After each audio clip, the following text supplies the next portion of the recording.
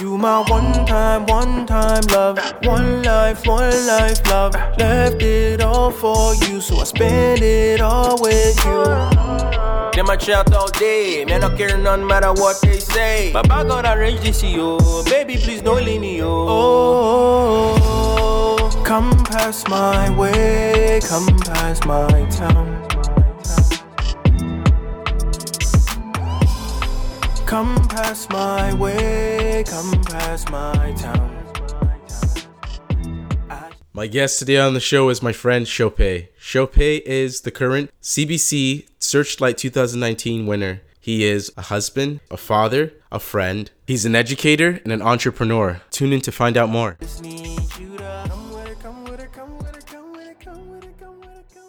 No, first off, we're going to start with this. How do you pronounce your name? Oh, this is on Instagram right now. I need you to pronounce your name with all the Nigerian gusto that is in you. Like the whole thing? Yes. Moshopeoluwa Adirili Adiyemi. Wow. The reason why I ask, I have a friend from Sri Lanka, and he has this thing where he says, his name is somewhat hard to pronounce, but he won't let people get away with it. He says, if people expect me to say their name correctly, they should be able to say my name correctly. So this is why I ask how you say your name. So Chopé is the anglicized version. Okay, but the Nigerian form of saying it is Chopé. Chopé. No, the thing is that I've been through this. I've had this conversation so many times, and inevitably the conversation always goes the same way every single time. Chopé. Oh, where's that from? It's Nigeria. Oh, it sounds French. Well, it's actually more like an anglicized pronunciation of my name, just to make everybody's life easier. Oh, tell me, I'm sure I could get it. No, you can't. No, trust me, try me. I'm like, you're not. Oh, okay, Chopé. And inevitably I get Chopé. Chopé. Like, people really try to do it, and inevitably, without exception, they always fail. So I just make everybody's life easier. They gotta try, though. They just got to. Yeah, but I'm kind of like, the introduction is meant to be a quick introduction that leads into, like, other conversations. Like, hey, what's going on? How's life? The introduction is not meant to span the entire length of the conversation, right? Fair enough. And that's what always happens. So I just simplify everybody's life. What does it mean? Well, my full first name is Moshopeoluwa. So Moshopeoluwa, which means I make joy to God. So I kind of took off the Mo and the Oluwa. I just went with the Chopé, or the Chopé part, which is really what my family always called me. So that part just kind of like means make joy. Make joy. Make joy, yeah. That's really interesting. Now that we have the whole history on your name, I know you probably didn't want to start with that, but hey. How many minutes are we into this right now? Not long, and we're already talking about how long your name is. As it always goes. As it always goes on. Which is fine with me. I thought that was cool. Fine. Make joy. I mean, it makes sense. You do make joy with your musical talents and all these things that. I try to be a joyful guy. That's good. good. There's a lot to be thankful for. So now that we know a little bit about the history of your name and the uniqueness of it, if extraterrestrial creatures came right now and kidnapped you, right? Right. And they said, give us a 5-minute bio of who you are. Wow. Or we're going to zap you and you'll cease to exist. And you have to give it so well that when they go and talk to your wife after, because this is contingent upon your existence, they have to be able to regurgitate what you said with specific facts that would make your wife be like, yes, that's my husband. Oh, okay. So give us that. 5 minutes of who is Chopé? Nigerian, Canadian, Christian who wants to build culture via entrepreneurship, immediately expressed as music, sort of passion for music, and a passion for education. Whether that be formal or informal education, just the act of learning and the act of growing by constantly seeking knowledge and seeking to grow in your understanding of the world. So, I guess that's what I would do. Nigerian, Canadian, Christian, who wants to build culture via, who wants to build culture via entrepreneurship, immediately expressed as a passion for music and a passion for education, whether that be formal or informal. Very good. Interesting. Right. Very interesting. I think that. So it sounds like you have a passion to really capture not only the minds of people, but their hearts and their spirit. It's a holistic approach, an endeavor. That's what you're going after, right? Or am I? No, I do. I try because no human is is one of those compartments. The human is made up of all parts: the heart, the mind, the spirit. And so I just try to speak to the whole person in a holistic kind of way through all of my endeavors. Absolutely. And it sounds like the music is a way of like you could use that venue to educate, but also it's like an edutainment. To entertain, but then you also have the other aspect that you want to venture in and affect people's minds and the educational aspects, which is great. Where's the grassroots of that? Where did that come from? That inspiration to want to do that? Like, is that like something you, when you were a kid, was there a moment where you felt like this is where I want to go? This is what I do. Is this something that was passed down from your parents? Where did the inspiration come from?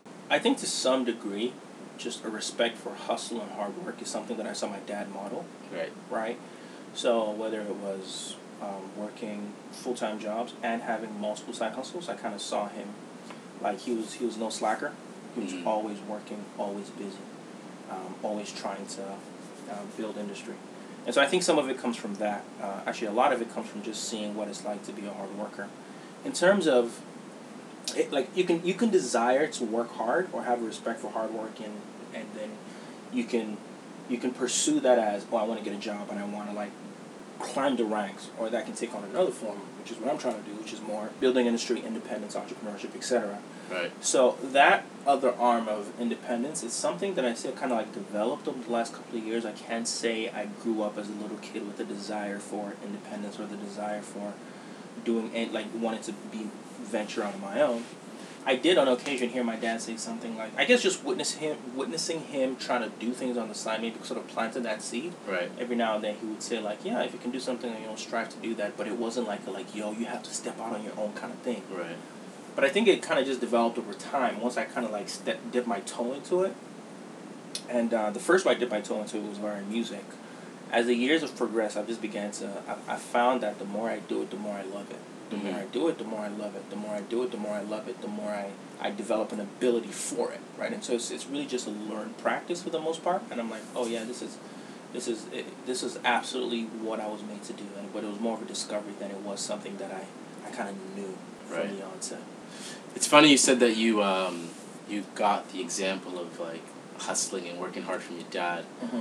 I mean, this is just my observation, but I feel like Nigerians in general are just hustlers and are tenacious. I think the best word that describes Nigerians for me are daring. Right. You guys are not afraid of anything. I mean, when you come from a place like that, there's really little left to be afraid of. You guys will go anywhere, anytime, and seek to plant your feet and do your best. And even in academia, Nigerians are very successful with education and different ventures. So I feel like it's a cultural thing for you. Yeah, it's true because again, when you grow up in that kind of environment where it's literally, it seems like everything, even nature, is against you. I remember I was in Nigeria a couple of years ago, and it was kind of it was just one of those days where traffic is always bad, people screaming all the time. It's hella hot. It's just crazy. It's it was as if say even the sun is fighting you. It's to the point but you grow up in that kind of environment where literally everybody is fighting. The majority of the people are fighting for scraps. Yeah. There really isn't a middle class, right? Or a very, very tiny middle class. So there's such a big gap between wealth and affluence and abject poverty. Yeah. At the same time, it's also kind of a land of miracles where you can have a come up in a matter of no time at all, right? Right. So because of that, everybody's constantly trying to make something of their lives, right? Because a lot of the creature comforts that are present here in the West aren't there, like social assistance isn't really there. Government a lot of time isn't held accountable and is very corrupt, literally pillaging the coffers of the people, right? So there's this inbuilt desire for industry and commerce. You have to do something, right? You have to go to school, because if you don't go to school, how are you going to be able to overcome these circumstances? Or you just got to do something, right? You got to be smarter, you've got to be faster, you've got to be more cunning. And so that's just naturally wired into our DNA as a function of where we're coming from, right? And when you live in a place where literally police can stop you and they have AKs and just pull you over and you have to pay up. There's really very little else that scares you. Right. When you can be driving on the road and you can see a tire just roll out on you, because that's what robbers do. They roll a tire, cause a car accident, jack all your stuff, and move on. Man. When you grow up in a place where somebody is accused of stealing something, I mean, I'm not saying it's like this now, but there was a time Or someone is accused of stealing something, and what happens? Vigilante justice happens, where the whole village, they get the person, throw a bunch of tires on them, set them on fire. Like, when you grow up in a place like that, wow. Now, I'm not saying the whole country is like that, but there's certain aspects of the country that's like that were like that. The country is trying to reform and become a little more westernized in our approach, but, like, I love the country. There's a lot of beauty to it, for sure. I want to go back. I want to continue to maintain my roots there, but admittedly, there's also a lot that makes it a challenging place to live. Mm-hmm. So when you come from that kind of setting, and you come to the Western world, and you're like, oh, damn, like, y'all got this, and this, and this, and this. Like, hell, I'm not going to take advantage of all this. Yeah. I don't mean take advantage in a bad way. Some people do it in a bad way. But I mean, like hell, I'm not going to, like, make the most of these opportunities that y'all are complaining about this? Y'all are complaining that y'all ain't got this? Right. Where I come from, we don't. So, what do? We get to work. That's true. We get to work, and the results show. Well, that's very good. You were born in Nigeria. Mm-hmm. And where were you born in Nigeria? I was born in Abeokuta. Okay. Which is sort of like slightly outside of Lagos. Everybody knows where Lagos is. But then before I was 1, we moved to Lagos, and I pretty much lived in Lagos for the first part of my life before coming to Toronto. Okay, and how old were you when you came? I was 11. Now, how was that adjustment? It was relatively smooth. That age is such a unique age. It was such a nice age to come because I was old enough to have a lot of key things, customs, traditions, beliefs instilled in me. Right. Practices and patterns, right? But you're also young enough that you can adapt, right? Mm-hmm. And in hindsight, I would say that I assimilated very quickly, maybe a little too much, because there were some things there were some parts of myself that I was quick to jettison. Right. For fear of not fitting in, right. Being seen as the other, or some of it just like not really valuing it. Like I wasn't antagonistic to it, but I was just like, it's not that important. But in hindsight now, growing up, maturing, living life, getting married, having kids, and I began to realize that, oh shoot, like a lot of these things are really valued. Right? So the transition was smooth in the sense that I got here, I excelled in all my classes, thankfully started businesses, this, that, and the third. But I kind of realized that there were some things that I maybe kind of overcorrected, and I needed to sort of like go back to some of the things that I was taught to hold dear. So it was a smooth transition, although admittedly, there are some things I'm now correcting. Right. Now, when you came over, because I was born in Ghana, came here when I was 8. When we came over, there was this like spoken but unspoken expectation that we were the privileged for coming over. And so you have to take advantage. And who was that coming from? My parents. What was the narrative that your parents sold you when you got here? Is it like, we came here for your educational advantage? Yeah. Or was there something else? Like, what was it? What was the main thing that your parents kind of like stressed for you guys coming to this part of the world? Yeah, I think my parents understood the value of having a Western citizenship just on the world stage. Right. Right. So they've always had a deep love for Nigeria. We've always had a deep love for Nigeria, always maintained roots there, but they kind of understood the way the world is. It helps to be a global citizen, to have a global perspective, to have access to the world. Mm-hmm. Not to mention the fact that, yes, the West kind of afforded some opportunities that back home did not, right? I never want to discard, back home is a beautiful place, right? Especially in today, like especially now, there's a lot of opportunity for growth. There's a lot of the diaspora that's going back to try to rebuild that. But notwithstanding, they kind of understood how the cards would fall. Mm-hmm. And they looked at where the country was going. They looked at just the difficulty that some people were having, even with an education back home, or just the corruptness of the government or the system. And ultimately, they wanted to put their kids in the best position to win. Where we're going to come to this other part of the world. You're going to have access to a whole bunch of new opportunities. Mm-hmm. Take advantage of them, absolutely.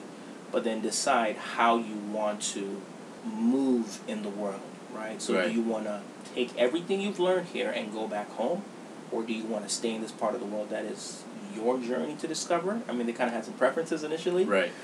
But what was that preference? I was supposed to be a doctor at some point. Okay. And that's going to lead into my next question. I was supposed to be a doctor at some point. Spoiler, I'm not a doctor. Doctor of music. I'm a doctor of music. Right?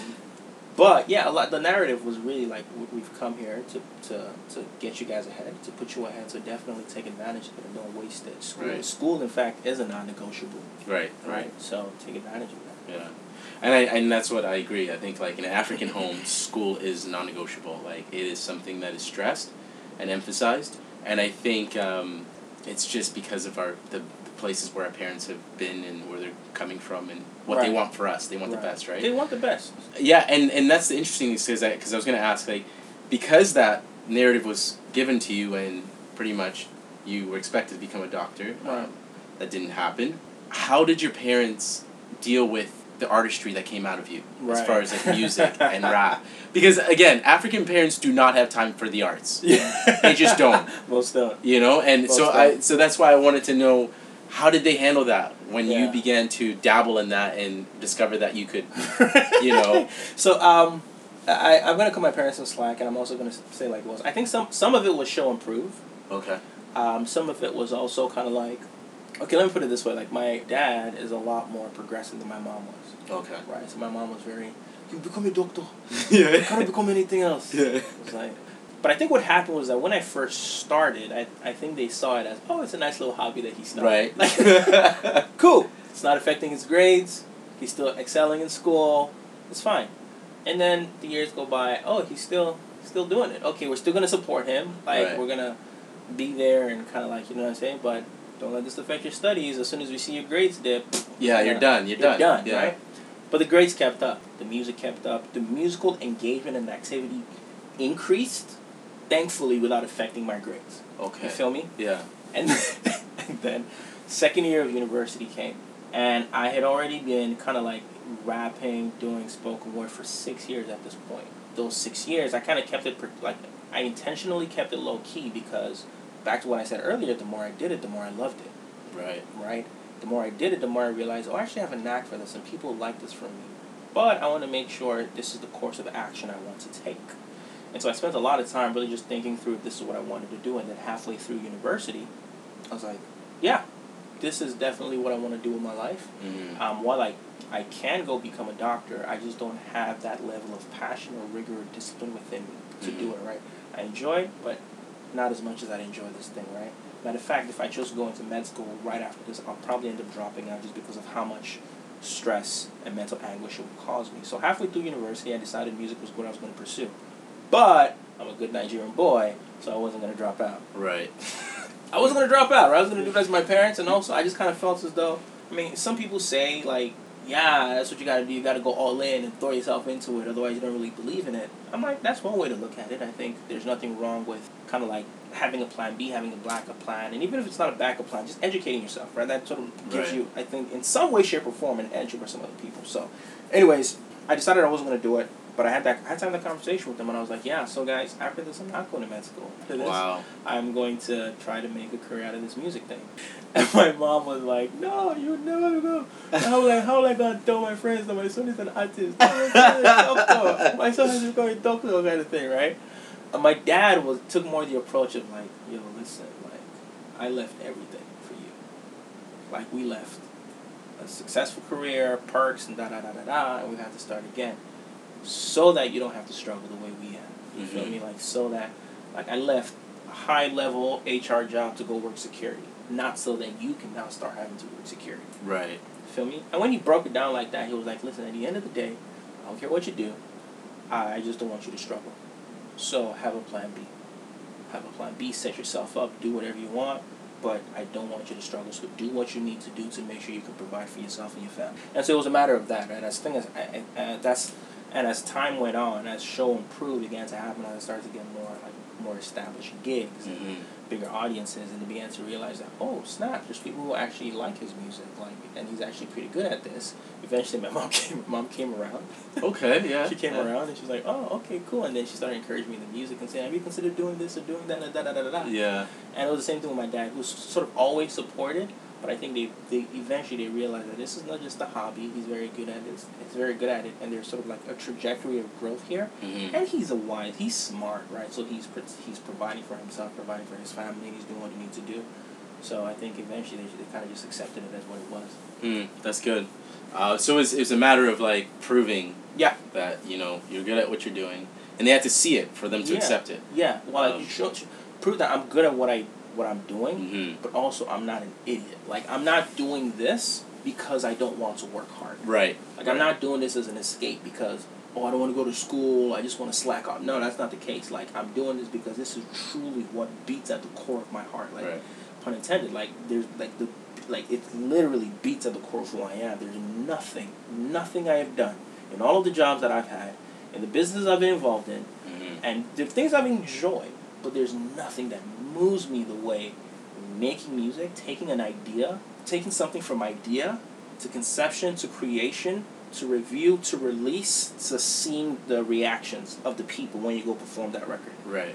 It's such a cathartic and transcendent experience. It's hard to describe to someone who's not in that or who doesn't have a similar passion for something else. And so it really just came down to like, it's not because I'm afraid of hard work. It's not because I'm just trying to like slack off or just be this cool guy. No, like this is actually the core of what I want to do. And there's hard work that comes with this, right? And they've seen me go at it for about 10 years now and put in the work and take my lumps and put in my 10,000 hours, so they know for a fact, oh, it's not because he's afraid of hard work. No, this is who he is. This is what he wants to do. So, yeah. That's really interesting, and I think it's evident sitting in front of you, recognizing the passion it's in you for this. But I think what's admirable for young people listening, that you earned your parents' respect, because you were still doing good in school. Yeah. It wasn't like, because some people get swallowed by passion, It's you true. know, and they're like, okay, no, I just want to do this. This is all I care about. And then they like kind of let go of other things, right? Right. Rarely do those kind of people that let go actually succeed. Some people do. Yeah. It's not the case all the time. We hear about the 1%, like, but Kanye dropped out of college and dropped the most fire album ever, like, and this guy, he walked out of class. I'm like, yeah, dope. You know about them, but you don't know about the other 99% who you never heard about. Why? Because it was the worst decision they could have made. Yeah, it didn't work out for them, Right? So it's a crapshoot. Like, you're going to abandon everything. Some people say, like, that's the only way to pursue it. I'm like, I don't think that's the only way. No. If that's what you... Like, this is ultimately my view. Make your bed, but be ready to lie in it. Right. Right? So there is a cost, right? So for me to remain in my undergrad for an additional 2 years, knowing good and well, this is what I want to do. Yeah, no, that's... Like, there's a cost to that. There's an opportunity cost. There's a time cost to that. So there are things I could have been doing to further my music career that I wasn't doing in that time. Right. In hindsight, I'm like, man, like, I could have been so much further ahead. There are things I could have accomplished, The point is this, I made my decision, and I'm not going to lament what could have happened. I'm going to live with the consequences of my decision. I'm not going to blame anybody else. Right. So if your decision is like, yo, forget it, I'm going to go Kanye on this. Yeah. I'm just going to throw myself into 200%. It's a risky decision. I think it's a risky decision. I think there's smarter ways of insulating and mitigating your risk. That's just business 101. That's the other thing as well. A lot of people don't actually understand business. They just know passion. Yeah. But there's business and passion go hand in hand. But in any case, if you're going to do that, be ready to live with the consequences. It may pop. Statistically, probably won't. Mm-hmm. But it might. So just be ready to live with the consequences of that decision. Right. So that's sort of like my view. You feel me? Yeah. Feel me? There's a little bit of OCD in me where if I start something, I have to complete it. Yeah. Like, that's just like anything. I start eating a plate of food, I can't walk away until the plate is empty. Okay. Yeah. Feel me? Yeah. Like, I have to finish. It's just a thing in me, right? Yeah, which is a good quality. Right, so most times. Sometimes it can be irritating. But yeah, a lot. I think if anything is worth doing well. So I wasn't going to drop out. And not only was I not going to drop out, I wasn't going to let my grades slide. I was still going to put in 100% effort, no matter how disinterested I grew in the material. I'm like, I have a brain for it. I can do it. I want to do it. I got to do it. So I'm going to do it. Thankfully, that earned some respect. And like now, a lot of those things, finishing my degree is paying off. Even though I don't have a regular job, I'm not working in my field per se. Right. Those things are helping me now. You have skills acquired. I have skills acquired, and I've also parlayed that degree into other like business ventures, into other things, which I wouldn't have had I just kind of like quit. Right. So. Just left up and left. Right.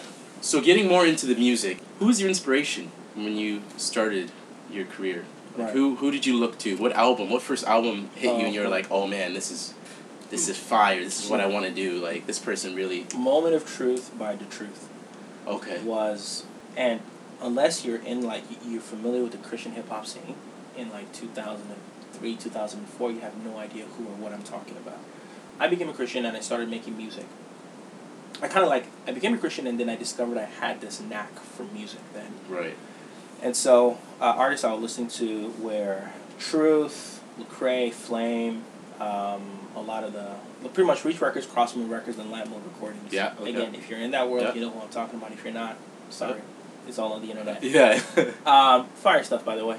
And so, like, a lot of my music sort of took on that flavor, right? And for whatever reason, The Truth resonated the most with me. And I think that's just because he was a lyrical assassin. Yeah. Like, just on a music level, Christian and not Christian, he was super talented.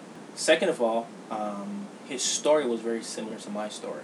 Okay. Right? So I, in the sense that he didn't grow up in the hood. He didn't grow up Sure. Around drugs per se. Like, I didn't grow up rich. I grew up in some like rough communities, but thankfully for whatever reason, like, God and my parents insulated me. So even though I had friends who were involved in this, that, and the third, I just never got involved. You Right. feel me? I Right. kind of had a good head about me. I'm like, education is important. What are you guys doing over there? Yeah. Sure, go ruin your life if you want. So just so much about his person and his character spoke to me, and then his music spoke to me as well. So when I first started rapping, I sounded a lot like Truth in my cadence, in my delivery, Right. and just how I wrote. But that's just because you just start, right? You're trying to figure out your sound. Yeah, you're trying to And find then your voice. Trying to find your voice. And then over the years, my taste, my palette expanded, my style of music expanded.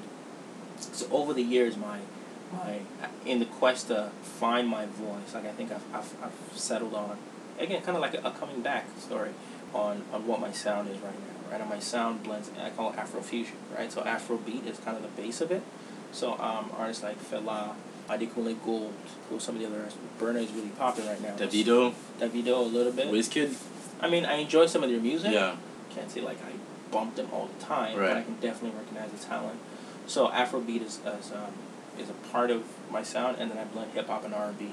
And so right now my influences span Fela, Sade, who is like an R&B soul goddess in my mind.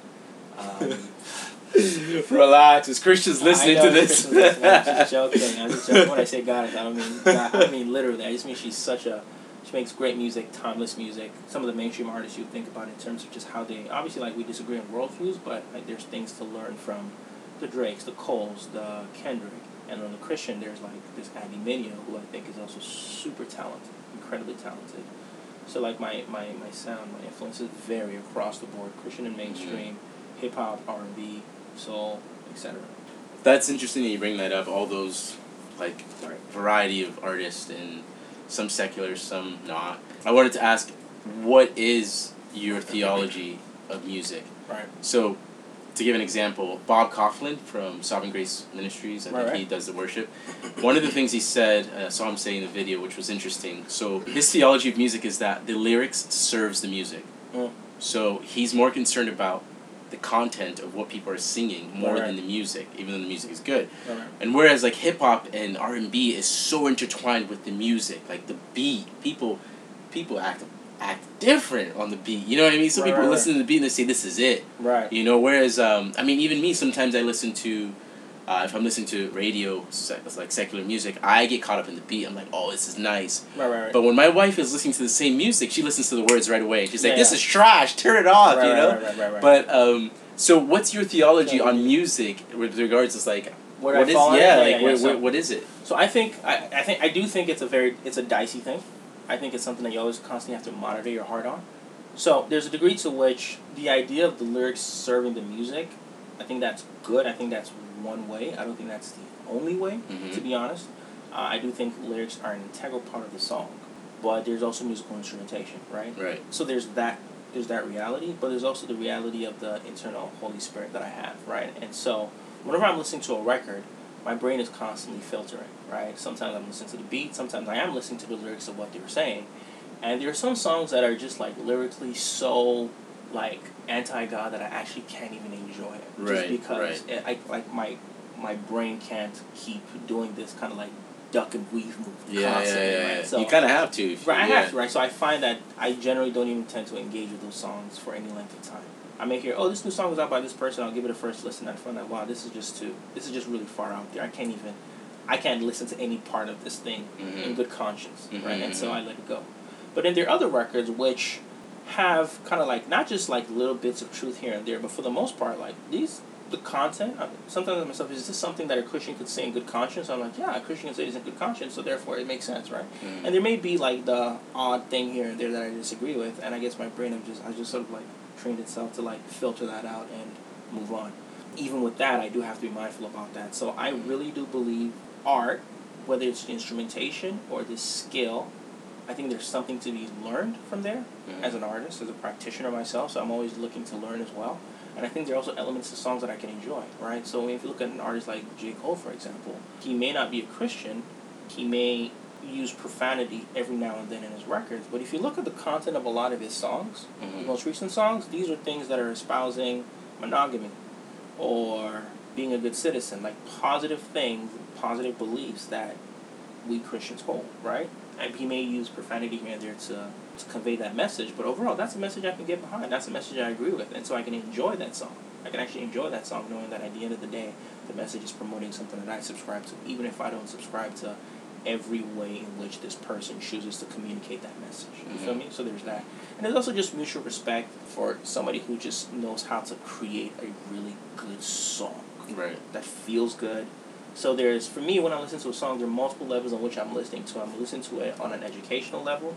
I'm listening to it on, like, a filtering level, of course, and there's also an enjoyment level. Like, if I can get through these things, then there's a level to which I can just enjoy a song. And then there's just some songs that I just can't enjoy because I can't even get past those other two criteria. Right. You feel me? Right. Because it's just like, there's really too much in this for me to be able to. So my theology of music is such that I think there's freedom, right? I don't think you can draw hard stances on, Christians should never listen to mainstream music. Christians should never. I don't think that's wise, or the Bible would do that. I do think you need to be very wise in what you allow to come. You should be very wise in what you feed your mind by what you see and what you hear. Right. So you need to be wise. You need to listen to the internal guidance of the Holy Spirit within you as well, and then just be ready to obey. Right. Yeah. So I guess another question is all music spiritual? And if so, is there, because I feel like some Christians operate with that there's spiritual music and then there's secular music. And then there's others who may think, okay, there's spiritual music, there's secular music, which is like profanity and all those, and then there's like a neutral ground where we would probably say jazz would fit in there because there's not a lot of like, bad content, or like all other music where it's, like you said, it's morally neutral, right? Right.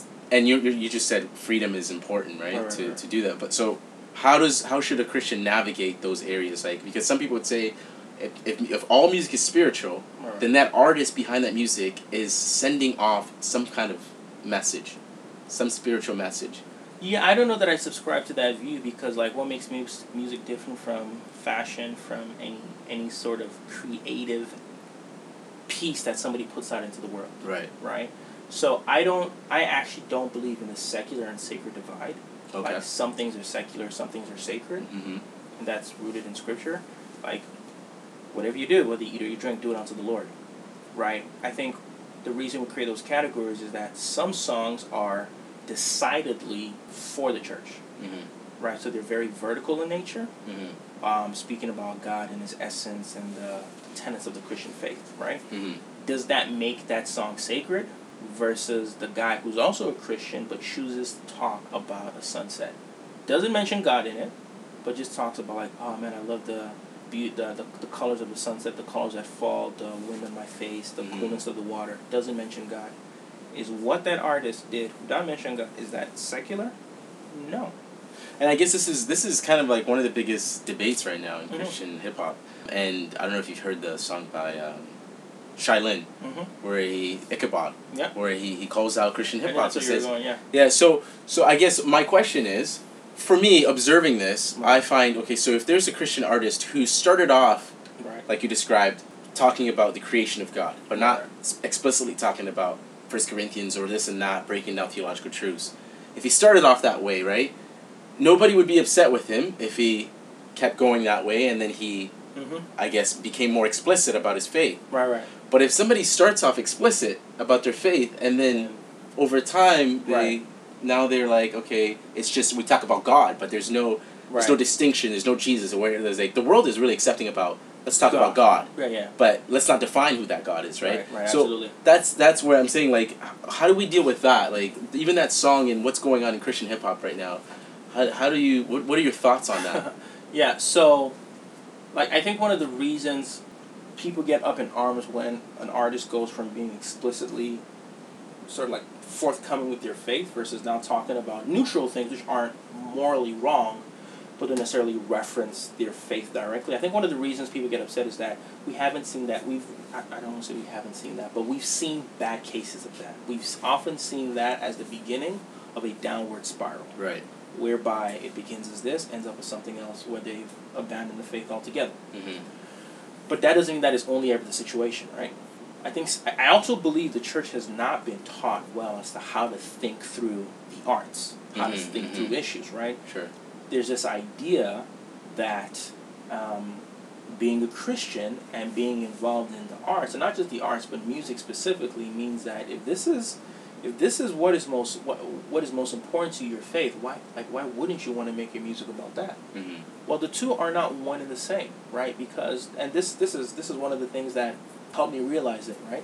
If you were to look at, God creates beauty in the world, right? And not at the core, but one of the purposes of art is to put beauty into the world. Right. Right? So God puts beauty into the world, and He allows Christian and non-Christian to enjoy that beauty on different levels. Let's take a sunset, let's take a flower, for example, right? A beautiful flower, a non-believer will see that and will bask in the beauty of that flower. And that's where it ends. Right. But that's an element of common grace that the Lord has allowed the world to engage in. Right. It still brings glory to Him whether or not they realize it or not. The Christian will also bask in that flower. Now their mind will go to the Creator as well as enjoying it. They'll enjoy that flower on two levels. The beauty that it emanates as well as the person that created that, right? Right. But notwithstanding, the same God has allowed two different people to interact with that piece of art on some level. Right. Now, the same God is also not going to give us explicit truths that says, this is who I am, this is how we access me. So, God allows art to exist on a level of beauty alone for some people to engage in. Sure. Right.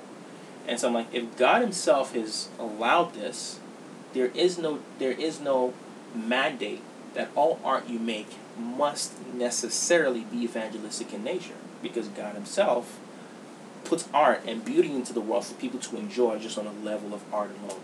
Now, I think as a believer, in your engagement in as you walk through life, you can't hide the aroma of Christ. Right. You can't hide the aroma of Christ, right? But a Christian is who you are. It's not what you do. Like, it's not your job. Right. Does that make sense? Okay. It's who you are. It's not what you do. So meaning that if you're able to go through your life and nobody knows you're a Christian, I would shake my head and I'd be like, yeah, that's hard to decipher, right?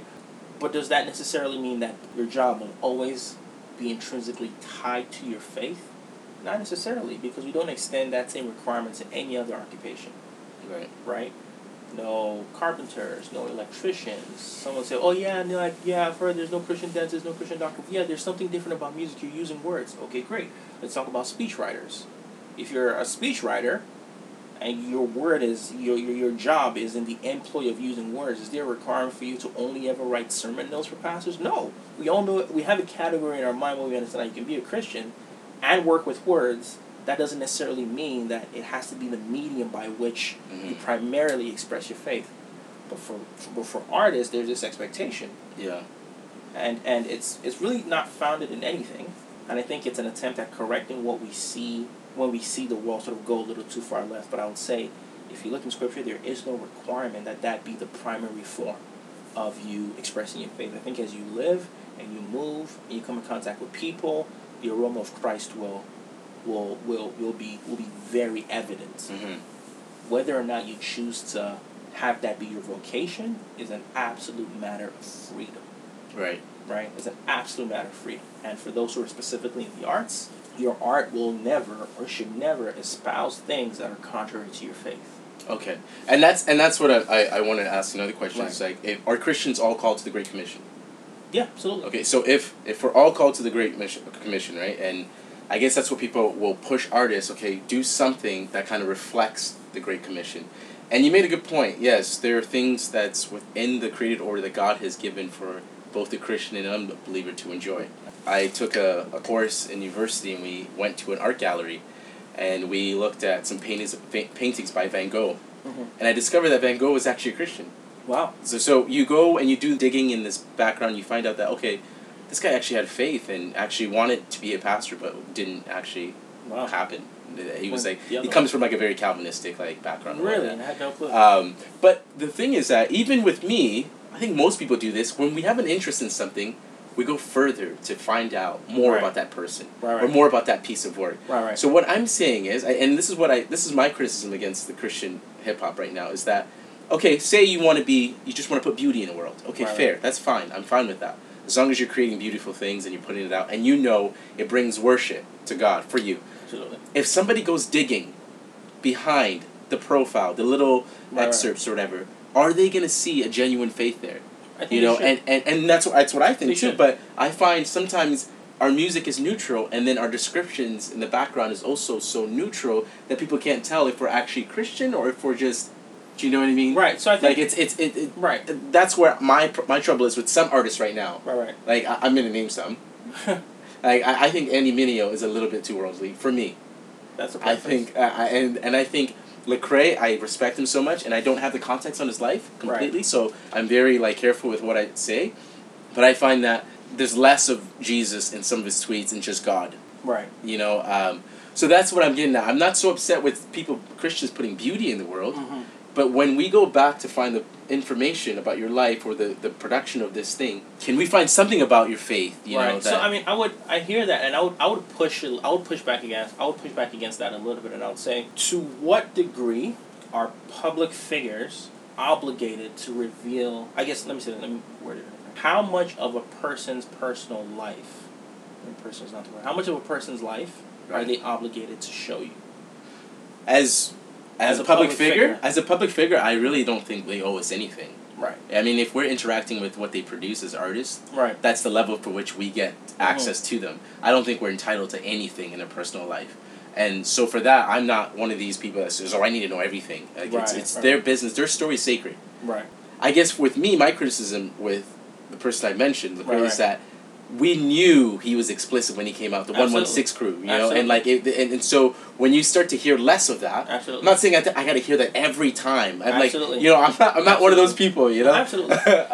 Yeah. But I just want to know, what's up? Are we still? Is 116 still there? You know, like you know what I mean? Like what's going on? I want a little reunion. You know, like it's totally understandable. Like, and I can't speak for them, right? Yeah, it's fair. totally understandable. Like, and some of it is just on a level of like marketing 101. Right. If you create a brand, don't try to change the brand message. Right. 10 years into it, it's Yeah. going to be hard for people to understand. So I get that. I totally get that.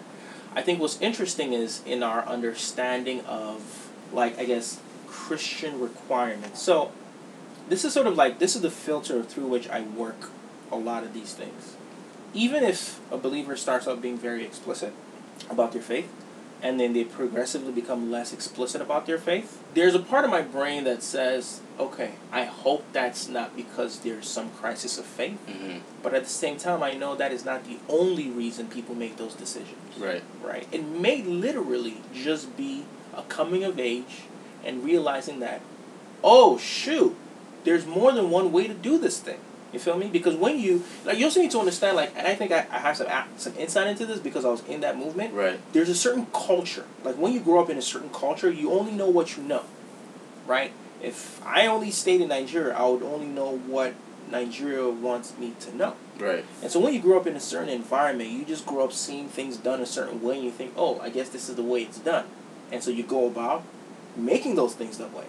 If you're fortunate enough to experience other cultures and meet other people and have different conversations, and then you go back and you begin to actually study, okay, what were those things I were told? And now let me actually investigate them, as opposed to just believing them. Let me actually go and investigate them and say, like, is this founded in Scripture? Is this rooted? Mhm. You begin to realize that, oh, no, this isn't necessarily the only way. There are other ways of doing it, right?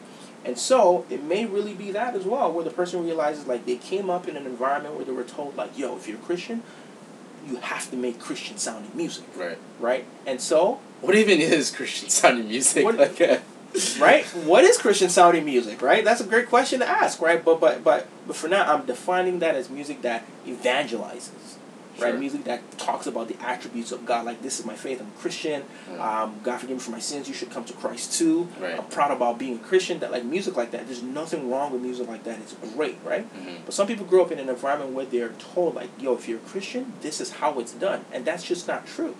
That's just not true. Like, that's not founded in Scripture. that is not even logically consistent. I can break that down on so that's not logically consistent. Like no Christian ever only evangelizes whenever they speak. Fair. You feel me? You go to lunch with a friend.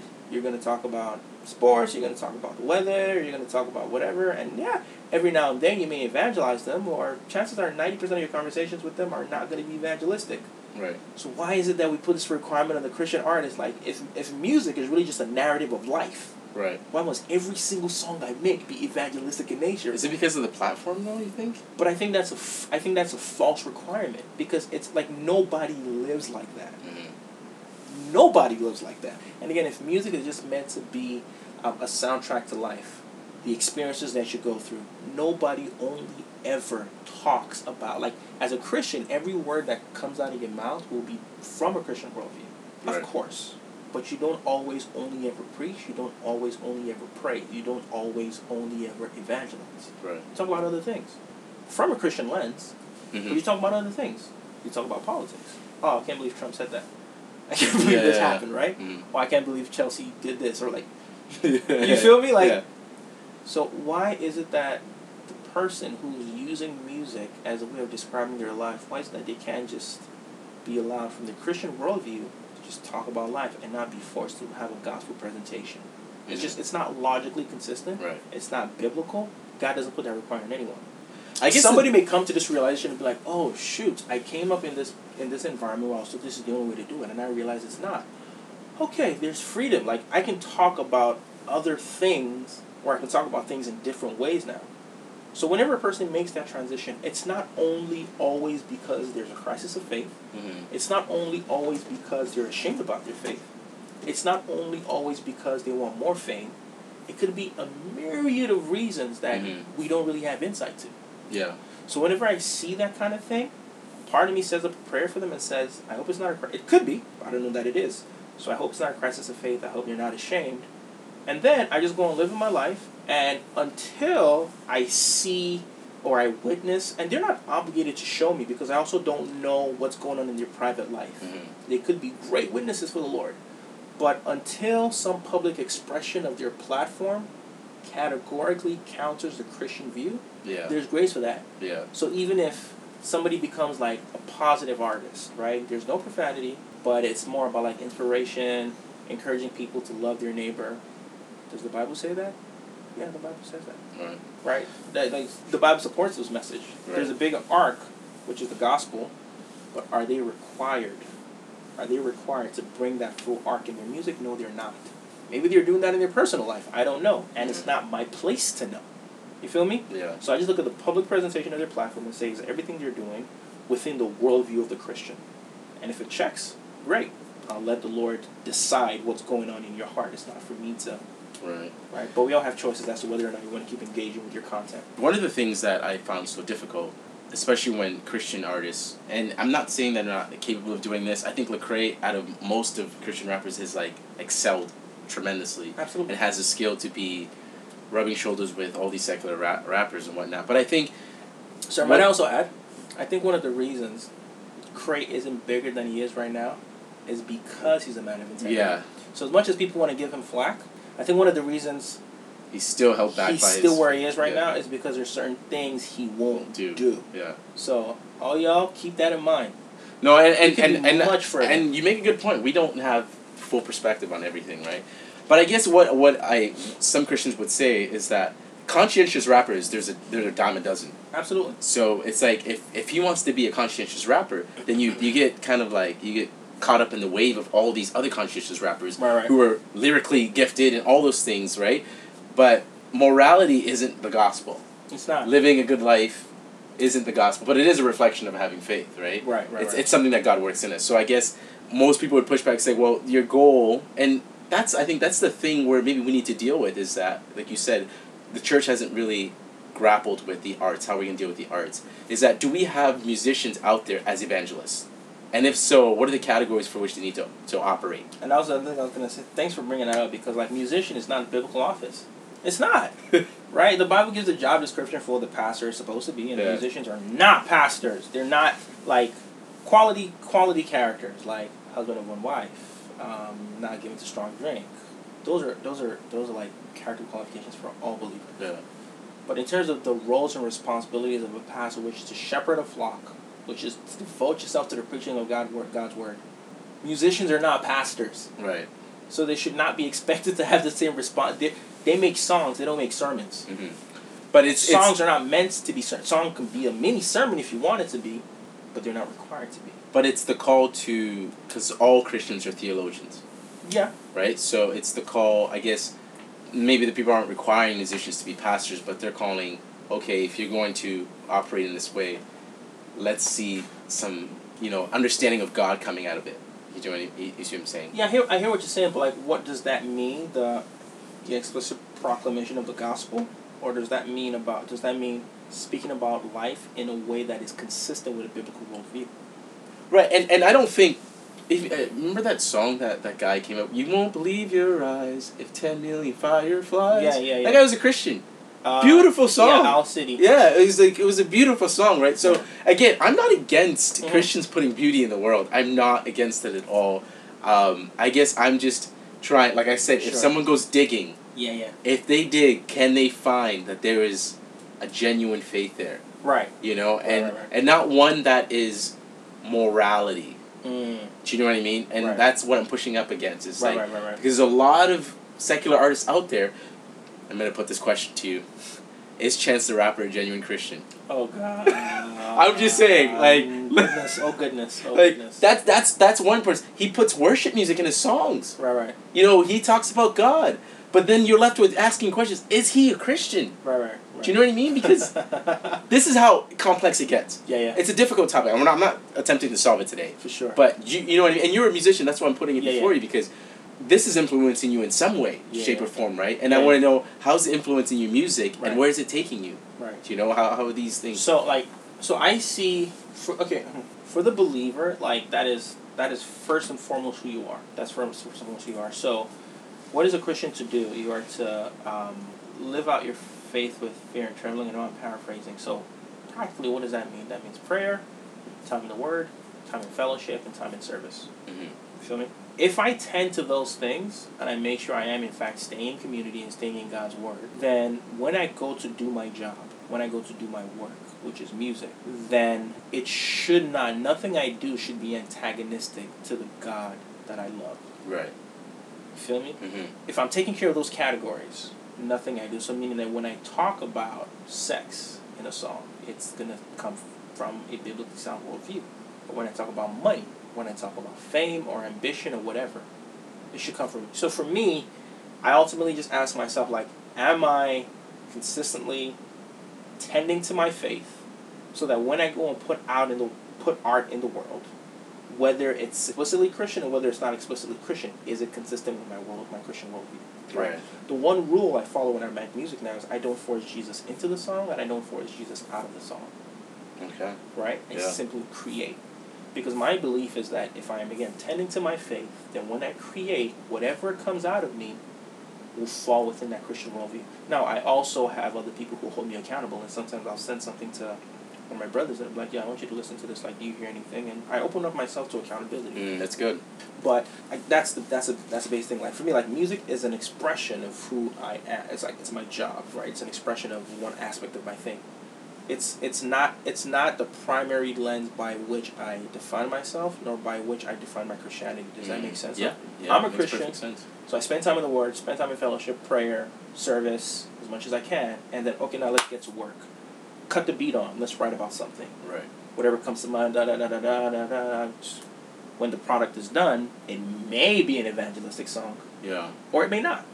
If it's an evangelistic song, I'm not going to say, let me turn down to Jesus a little bit, just so that it's more appealing to a mass market. And if it comes out and there's not a mention of Jesus in it, but it's just good, clean, Afro pop or whatever, I'm not going to be like, let me make it a little more Christian just so that the Christians can like it and just so that the world can know I'm a Christian. Right. No. I'm just going to make music. I don't force Jesus into the song, I don't force Jesus out of the song. I kind of just let inspiration flow and follow the song wherever it goes. And then when I look back on it and I sort of look back and say, what have we created here? This is actually dope. It's consistent in a biblical worldview. Great. Awesome. Moving on. I'm not going to try to other than trying to make the song better, I'm not going to try to tailor it to turn up or turn down the JPM, the Jesus per meter or something. You know what I'm saying? JPM. And so, like, for me, it comes down to asking myself, outside of the music, am I tending to my faith? Because if you're not tending to your faith in the ways that, in really the only ways you can tend to your faith are time in the Word, prayer, Christian fellowship, and service. Right. Like, those are literally the means that which God has given us. His Word, His people, and Himself. Mm-hmm. If you're not doing those things, no matter what your job is, whether it's music or an engineer, you will stray. Right. So for the musician, your stray may take on the manifestation of, oh, now he's really trying to, he's really going left, or she's really going left in there, and what they're saying and how they're saying it. For the musician, that may be your stray. For the engineer, your stray may be like, oh, now he's kind of like going to these places that he shouldn't be going, or is engaging in these activities shouldn't be engaging in. His, you know what I'm trying to say? Like, right. Or your businessman, like now he's starting to be a little duplicitous in his actions. Mm-hmm. He's starting to cut corners a little bit, right? Because ultimately it stems back to the heart of the issue. Whatever your job is, if your faith isn't being tended to, mm-hmm. you will stray as a believer. And then that will now manifest in your specific occupation or life in some way, shape, or form. Right. You feel me? Yeah. So for me, I just say, like, am I doing those things? The more I'm staying in the Word and trying to walk on my faith with fear and trembling, when I go to the creation of my art, I don't really sweat too much. Right. You feel me? Yeah. I try not to be strayed too much by the worldly influences, and I just create. And I trust that the Lord is keeping me in check. Does that make sense? Yeah, yeah. So that's a good point. I think that's an excellent point. Along that line, I wanted to bring up, you were the winner of the CBC Searchlight 2019. Mm-hmm. Could you talk a little bit about that? How did you volunteer for that? Were you was it recommended to you? And what was the process like? How did it feel when you won it? The CBC Searchlight is an annual national talent search competition. If anyone outside of Canada listens to it, CBC is a Canadian Broadcasting Corporation, one of the major TV, radio broadcasters, the major one in the country. So they have this annual competition where they pretty much try to find the best unsigned talent, right, or undiscovered talent. And I won. And I'd heard about the competition for several years, and I just never really pursued it, either because I wasn't convinced that I was ready for it yet, or that my music was good enough. Right. But then I got to a place where I was like, yeah, my music is good enough for this. And I kind of saw the ad. When they open up submissions every year, they kind of run social media ads, and I saw it. Like, oh, yeah, it's open this year. I swiped up. I checked it out. Quick submission. Submitted a song that I felt was very strong, which is already performing really well. And then, long story short, I won it. Wow, yeah. So, thankfully, I kind of, like, opened up new doors and kind of, like, put me in a new like, arena, basically. Mm-hmm. And I'm just thankful to be able to, like, now sort of be in this space where it kind of, like, goes back to your point as well, where I make a lot of mainstream sounding music, but you're not gonna interact with me, my personality. You're not gonna interact with me or my profiles long before realizing that this guy's a Christian. Okay. Right? Even though my music doesn't always sound evangelistic, like, you're going to know eventually that this guy's a Christian. Right. And that's just, I think, a function of actually being a Christian. Yeah, no, and right. that's valuable. What do you anticipate for this new opportunity? Like, where do you want your music to go? What should we look forward to? Well, there's going to be a lot more music coming. I've been in the studio all summer, so a project is underway of some sorts. Now, is this CBC inspired, or this is just something you've been working on? This is just me. So what CBC does more than anything is that it gives you a lot of credibility. Okay. And it opens up a lot of doors. Sure. You feel me? So, like, they actually set up key opportunities for you to meet key players, who will then listen to you and judge you and say, are these producers or artists that are already existing? Everyone. Artists, producers, media, A&Rs, managers, just like the industry, basically, right? And there's several opportunities there. And so you're going to go. There's also a degree to which, like, you make the most of it, right? So there are the official prizes that they give you, but then the question is, are you industrious enough to also create new opportunities out of this new attention? And what I've been trying to do is that, aside from the official prizes which they've given and which they will continue to give, I'm also kind of like using this as leverage to now create new opportunities for myself as well. Right. And so I'm always making music. I'm always creating music. Even if the CBC thing didn't happen, I'd still be making music, right? Mm-hmm. So the music is not for CBC. It's just that now having CBC behind me and kind of have a bigger media partner now. Right. So whenever I have drops from like music or whatever, I can send it to them, and a couple of my songs are playing on radio now, or they'll try to connect me to different people. Sure. So people can expect a lot more music. A project is on the way. I plan to put out more songs this summer, but the CBC thing happened, and kind of like pieces moved on the board. Right. And so I kind of had to slow down a little bit just to set everything up right. So, Lord willing, there should be at least, what month are we in right now? September practically? Yeah. There should be, Lord willing, at least 2 more songs before the year is out. And then starting next year, more and more stuff. So, yeah, a lot more music coming. That's good. Why do you think CBC chose you? The funny thing is, like, initially I didn't know because I went back and I looked at the submissions. I'm like, yo, I sing, but I'm not the best singer. And I was like, I kind of found it, maybe it's imposter syndrome, but I thought about it. I eventually spoke with a lot of the judges and, like, just trying to understand what the criteria was. And for them, it really just came down to excellence and consistency. Mm-hmm. Excellence and consistency, right? So by the time I won this thing, I'd been in this thing for 9 years, going on 10 years already. Okay. You feel me? So what they didn't want was to find a new somebody who's just put on a new fire record, because we don't really know if this person is really in it for the long haul. Right. Or they're like, one-hit wonder. Oh, the one, like, this is a really good song, but, like, this industry is a marathon. You know what I'm saying? It's not a race. Shout out to Nipsey's family. It's a marathon. Bishop! It's a marathon, you feel me? Like, and it's going to test you. It's going to take you through the entire gamut of human emotions. Right. And so to have somebody who has an established track record of songs, and not just songs, but good songs, and good videos, and he has a social media presence, and he has some sort of a following, like listeners who are tuned in and engaged to what he's doing. He may not have the biggest numbers in the world, but the people who he has are tuned in and are locked in, and he's been doing this consistently. Oh yeah, this guy is definitely here to stay. This guy definitely is not a fly-by-night guy. He's definitely not someone who just has these naive ideas of how this industry works. Like, if you've been in this for that long, you've probably, like, at least you should have learned a few things. Right. And so for them, I think it just came down to seeing the totality of my catalog of what I had done. So all of, like, the work I've been doing for years that seemed like little small wins, right? Oh, I did this tour and 25 people came out. And I'm getting depressed that 25 people came to see me. Meanwhile, this person knew 2,500. Oh, and I did this other show and 50 people came out. Oh, I released this album and it got these many streams, and I did this and I heard this story about this person. Aside from the actual metrics of success, like, also, like, the inspirational things you hear of people's stories and how the song is impacting them, and you're like, if you were to compare yourself to other people, you think, like, yo, like, I'm really making, like, really minor wins, but not realizing that all of these are just incremental wins that are adding to the big picture. Right. So fast forward, when CBC comes along and they look at the catalog, they realize, like, oh, wow, this guy's independent, and he's toured Europe, like, 2 or 3 times already. He's put out a bunch of songs. Like, they see catalog, and they see history, and they see dedication. On top of, like, the stuff is actually good. Right. Like, the product is actually good.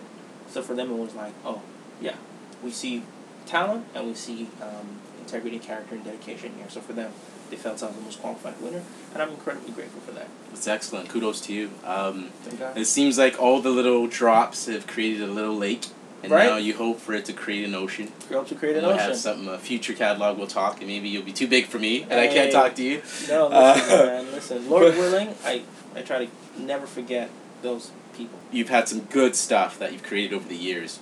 Is there a particular song that you look back on, you're like, this is like the staple of like who I am? Like this song, like I look back and I love it. Like I jam to this.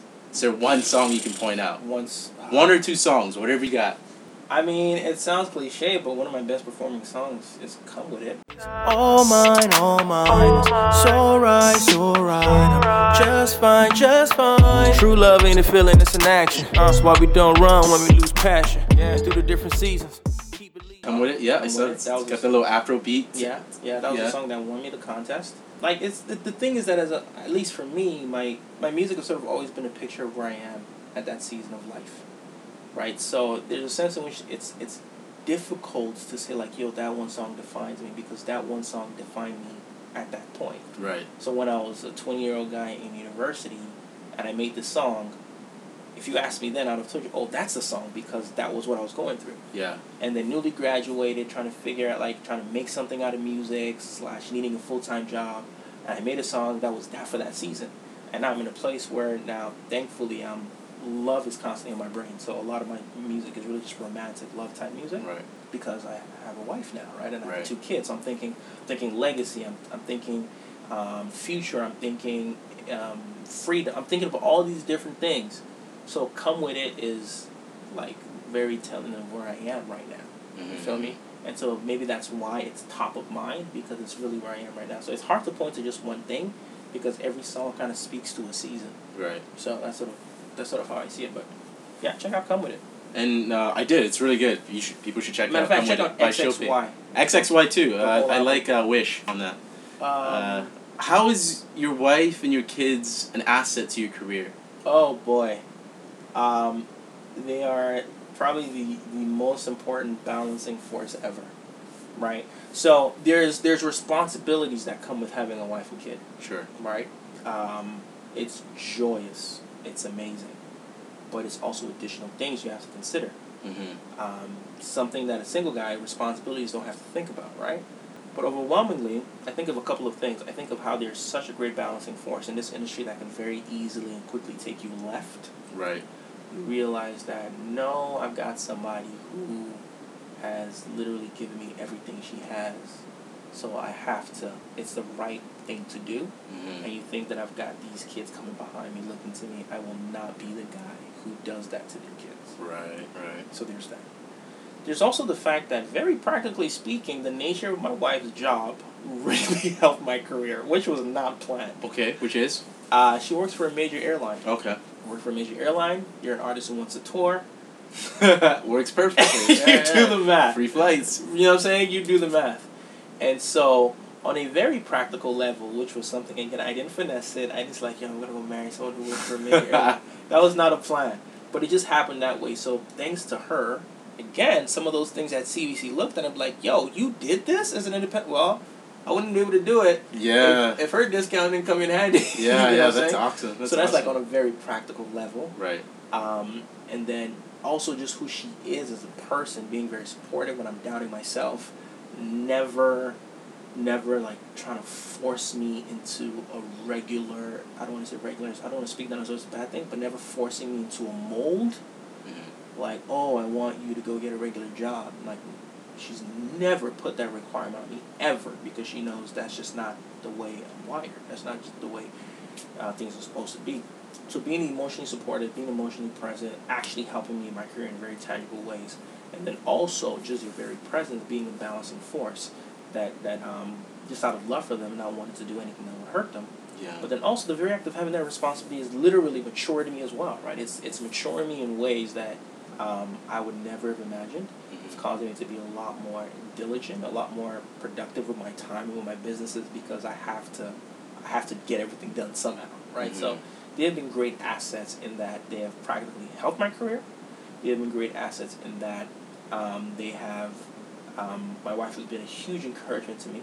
They have been great assets in that they have also been great balancing forces in this industry that can very quickly pull you left. Yeah. That's excellent.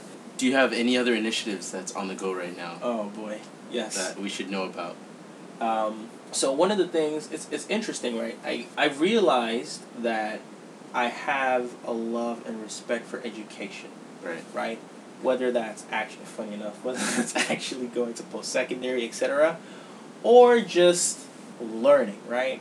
And it kind of dawned on me because I realized that so much of my life, especially since school, has been an act of constantly learning, I want to make it in this music thing. Like, what is it? Like, what is required? So you get to work with learning the ins and outs of the industries. And right. Like, oh, this is how this works. This is how this works. How this works. And you kind of go to it.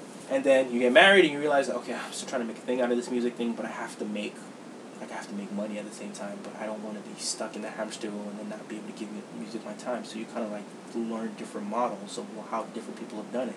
And so, long story short, I got a second bachelor's, got a Bachelor of Education. Okay. That enabled me to get a teaching, that enabled me to teach in high schools, right?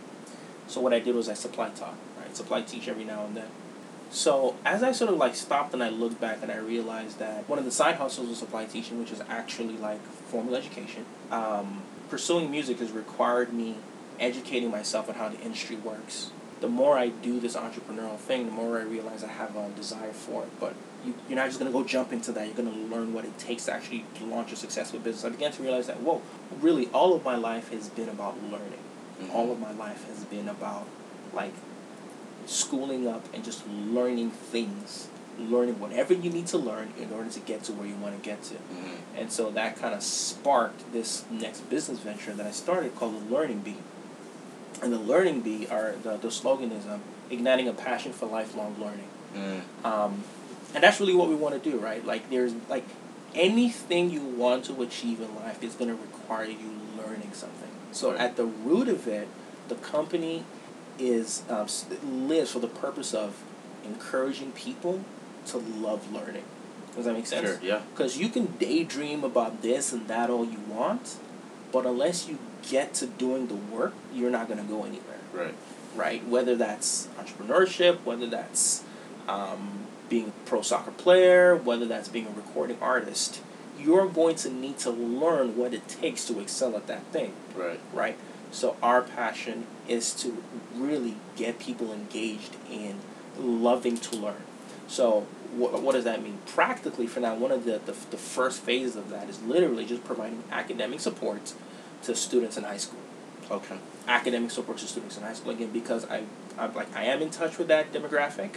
I believe science, technology, engineering, and math, STEM, is going to build the future. It's already doing it right now. So I believe skills in these arenas, these core arenas, are going to be very important in setting yourself up for success. Right. And I just know that things like science and math, kids are underperforming now. Like, and the performance rate is drastically dropping. So one of the first things the company is doing is that it's kind of like tutoring. We're launching a learning center, and we're going to be doing these things called academic boot camps. Right. Okay. So like the first phase of it is literally just providing actual concrete curriculum and support for students struggling with mathematics, high school mathematics. Okay. And the goal is, as time progresses, we're going to include other courses, and the courses may range anywhere from science to business to really like I have such big visions for the company, but ultimately the company is going to exist to teach people things. Does that make sense? Yeah. Or to help people love learning, and that's gonna take on a variety of forms, right? Right. But there's always going to be an educational component to it. So right now, that's helping students with high school math. So that's the first phase of the Learning Bee, and it's the learningbee.ca. That's the website. Okay. And just stay posted to it, and people will continue to be aware of all of the new additions and all of the new arms that the company is going to develop. Just just with the desire to get people to enjoy learning. Because if you enjoy learning, then you can learn anything. Yeah. Right. Even if you don't want to do it. Yeah. Even if you don't want to learn it, if it's a necessary thing to learn, if it's a necessary step on the process to your goal, guess what? If you enjoy learning, you will do it. Mm-hmm. You feel me? Anyone running a business will tell you, like accounting, until you're able to hire accountants, is probably one of the most tedious and boring tasks. But it has to be done. Yeah. So you're going to have to learn how to do it. And if at the root of it, you don't have a passion for just schooling up and like bettering yourself, you're just like, you're going to skip it, and ultimately the thing is going to fail. Right? Yeah. So the Learning Bee, igniting a passion for lifelong learning, is the other venture. That's excellent. That's an excellent initiative, and I commend you on that path. What do you seek to leave if Showpay is no more? What immaterial thing do you want to leave in this world that could be transferable to the next? Wow, that is a deep question. How did I describe myself in the beginning? What immaterial treasure do I want to leave? I mean, I hope my life ultimately speaks to the glory of God, of course. I know that I don't want to sound cliche, but I want people to remember that Showpay was a believer. He believed Jesus was his Savior. You feel me? That's kind of like the core of who I am. That has like ramifications for everything. But also, I kind of just, I guess, love for bettering culture by putting good things out into the world. Does that make sense? Mm-hmm. So serving people. Right. Okay, so like putting good things out into the world that serves people. right? So for me, whether that's a song that makes you feel good without compromising your values, that was a service to you. Yeah. You had a nice moment there where you were happy and the burdens of this world weren't there for a moment. That's a service to you. If it's a song that challenges your thinking and says, maybe you need to fix up this way, that was a service to you because it was to make you better. Right. Right? If it was a song that made you feel, a song or a video that made you feel not alone, like, no, you're not crazy, you're not the only one going through this, that made you feel connected, that was a service to you. Right. If it's providing academic support for your child who's struggling with this course, that's a service to you. Right. Ultimately, putting out good things into the world that serve people, that serve the betterment of people. I think that would be the immaterial treasure, putting out good into the world that serves people. Brilliant. Last question, I promise. But this one I have to get on record. Can you admit that Ghanaians make better jollof over Nigerians? That's the end of the sentence. All right. Thanks for talking, man. Appreciate it. Thank you, brother.